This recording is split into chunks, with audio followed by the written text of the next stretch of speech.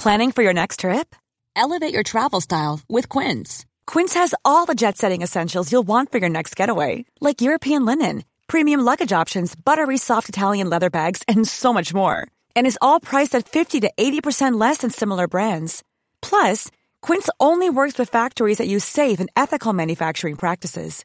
Pack your bags with high-quality essentials you'll be wearing for vacations to come with Quince. Go to quince.com/pack for free shipping and 365-day returns. Even when we're on a budget, we still deserve nice things. Quince is a place to scoop up stunning high-end goods for 50 to 80% less than similar brands. They have buttery soft cashmere sweaters starting at $50, luxurious Italian leather bags, and so much more. Plus, Quince only works with factories that use safe, ethical, and responsible manufacturing. Get the high-end goods you'll love without the high price tag with Quince. Go to quince.com/style for free shipping and 365-day returns. Michael Reid on LMFM. And Minister for Justice Helen McEntee has published the O'Malley Review of Protections for Vulnerable Witnesses in the Investigation and Prosecution of Sexual Offences.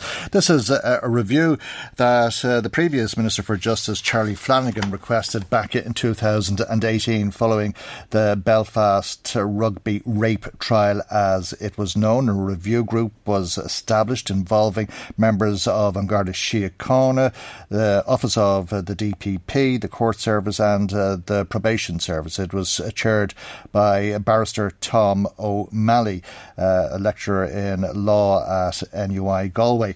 And it makes some 50 recommendations today, and we'll hear about some of them now with Noeline Blackwell, Chief Executive Officer of the Dublin Rape Crisis Centre. And a very good morning to you, Noeline, and thanks for joining us. It was a long time in the coming this report.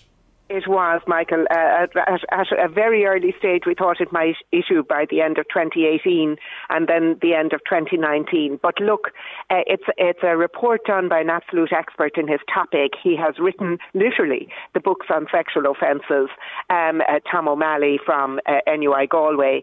And in addition, there's obviously a lot of thought gone in to the framing of the report in a way that makes it practical.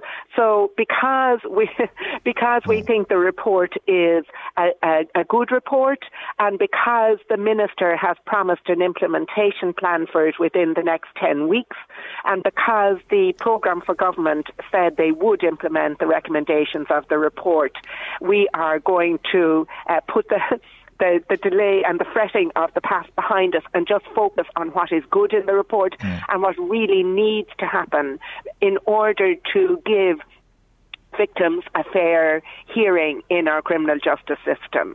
OK, the Minister is going to prioritise a number of the recommendations because it is obviously a huge report with some 50 recommendations. Yeah. So there are a number of things that are going to take a bit more time than others.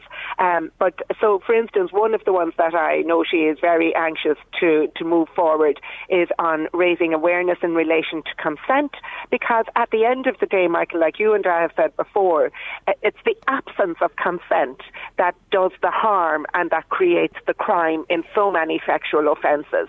So she's going to move forward on some of those that can be maybe started now. But some of the key recommendations in the report are going to take a little bit of time to work out. So they're going to take that 10 weeks to work out what the plan is. And among them are the recognition of how alone and lonely victims and other vulnerable witnesses, indeed, in the justice system feel. And they feel alone and lonely because very often they don't actually have access to the information. So one of the recommendations in the report is that there be a comprehensive location for all information that anyone might need who suffered a sexual offence, whether they're going to report it or not, which is a great idea. So public information like that. And then the provision of some form of legal advice and aid. We don't quite know what that's going to look like yet, but free legal information and advice for people, because you make so many decisions as you're reporting. You know, you make decisions about whether you're going to report without necessarily knowing what the consequences are. And then as you go through the system, it doesn't provide for what we would have liked, which was representation for these victims right throughout the court process, but an increased level of support for victims from lawyers is very welcome indeed. So that's kind of a big piece of work. And then also in relation to lawyers, there's a number of recommendations around the need for training. So and indeed for judges as well. Judges, they're part of the legal system as well. For judges, for those who are prosecuting, for those who are defending, for guards, for those in the DPP's office, for anyone who's coming in contact with a victim in two ways, Michael. One is to recognise that trauma is not a hysterical reaction. Trauma is a real injury to a person's emotions, to their psyche, to them, and it has a real impact on them. So that's one thing. And then also awareness raising about how our society actually tends to blame victims when they're blameless. So the way a person is dressed, the place a person went, the amount they had to drink, none of this commits the crime of rape or other sexual abuse. That's done by somebody who carries out the non-consensual abusive behaviour. So that's really important.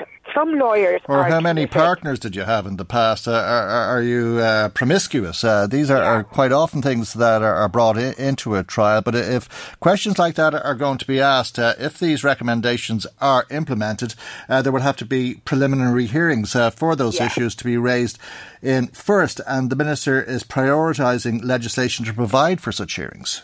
Which is really, really important, because we and the other rape crisis centres around the country often accompany people to court for support.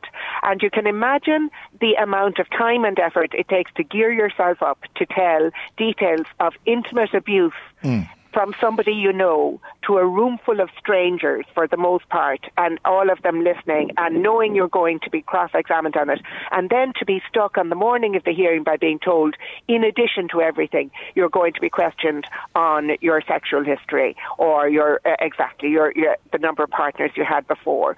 So all of that is very difficult for victims. It's also a terrible waste of time.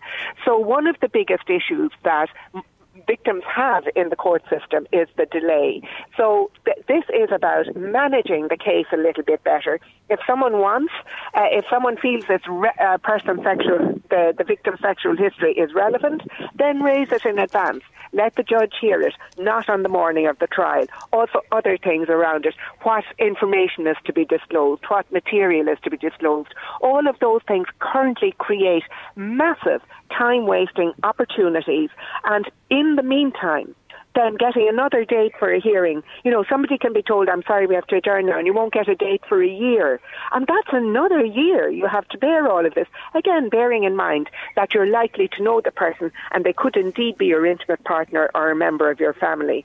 So those kind of things. Now, O'Malley himself says he hasn't quite solved all of the delays in the court system, but this will go some way towards improving the efficiency of the courts, which is in everyone's interest. Well, that can only be a good thing. What about the headline that people are hearing this morning about names not being disclosed, that people would be entitled to anonymity unless they're found guilty? Yeah, so at the moment, that's the situation. If somebody is charged with rape or aggravated sexual assault and their case is going ahead, say, in the Central Criminal Court, then in that case, the accused person is entitled to anonymity until such time as there's a conviction, if there is a conviction. And even then, it isn't always the case that's disclosed. But for those cases which carry the heaviest sentence, there is an anonymity until conviction. But for sexual offences which carry a lower sentence, that's not the case. It's just one of the anomalies in our law. And so O'Malley said, well, first of all, let's make sure we have the same system for all sexual offences, which makes sense. And then the question was, do you go like every other type of case, where even if somebody doesn't want their name put out for dangerous driving or robbery or something like that, they are named at the time of charge in public. But in fact, O'Malley has gone through this in some detail. And he takes the view, like indeed we do as well in the Dublin Rape Crisis Centre, that in fact these cases are so intimate, they are so personal to people, that in fact there is value in the anonymity, in the same way you have anonymity in the private family law court. So if someone's going for divorce, their names can't be mentioned in public either, because this is a private matter and it's very intimate, and society would gossip about it, either on social media or indeed in general society as well, and that's not in anybody's interest. Well, there's a balance of rights as such, isn't there, in deciding on this, or trying to weigh it up in your mind, yes. In that, you're to be tried in front of your peers, and I suppose that's the argument for naming people in public, but then there's false accusations that sometimes happen, and I think a lot of people who watched what Sil Fox went through would be asking, should people be named like that? And indeed, in everybody's interest in that case, in those cases, false accusations against everybody, against the person who brings the case, against the person who's accused, against the guards sometimes. So it is an area where people speculate, where they make assumptions even about an acquittal along the way. So because these are cases that cannot be compared to the theft of a car, there is value because of the intimacy and because of the way in which people are, like scandal, really will, and they will build up scandalous stories. In that case, we are bucking the trend in the rest of the common law world, in England and Wales, in Northern Ireland. They are going to continue to name the accused people. But we saw how that served nobody's purpose, actually, in Belfast, because neither the victim wasn't kept anonymous as a result of all the speculation that went on. And it really, it could have compromised the trial in so many ways, because the defendants were celebrities and known to all of us. So it's just one of those things where if we can have the situation where the victim and the accused are both anonymous until a sentence is pronounced, then in that case, it should be the case that the defendant will normally be named post-conviction, unless it would actually mean that the victim would be named as well. So, for instance, if it was a family matter. And then there must also be the right for and this I have to confess I haven't seen yet, because it's a very big report and it only came out today, but there should also be the right for the victim to name himself or herself either, if they want to do it. To take it on themselves to do that when they waive their own anonymity, as the case may be. But where does social media come into all of this, Nolene? Because if I remember correctly, the identity of the victim in the Belfast trial was made public through social media. And people will tell you social media is not policeable. Yeah, so there is quite a substantial section of the report addressing that and just trying to work out how to manage it. It is true for a whole lot of trials.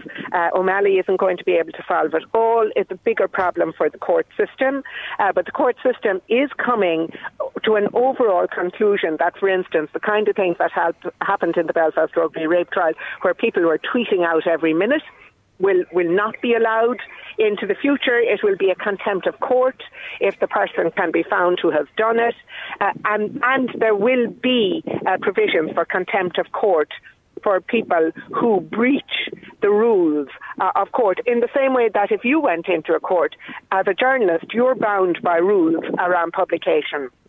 And O'Malley will try and adapt those as well. It's not going to be perfect, because social media can be a horrible place, and a place where people can hide and lurk anonymously as well.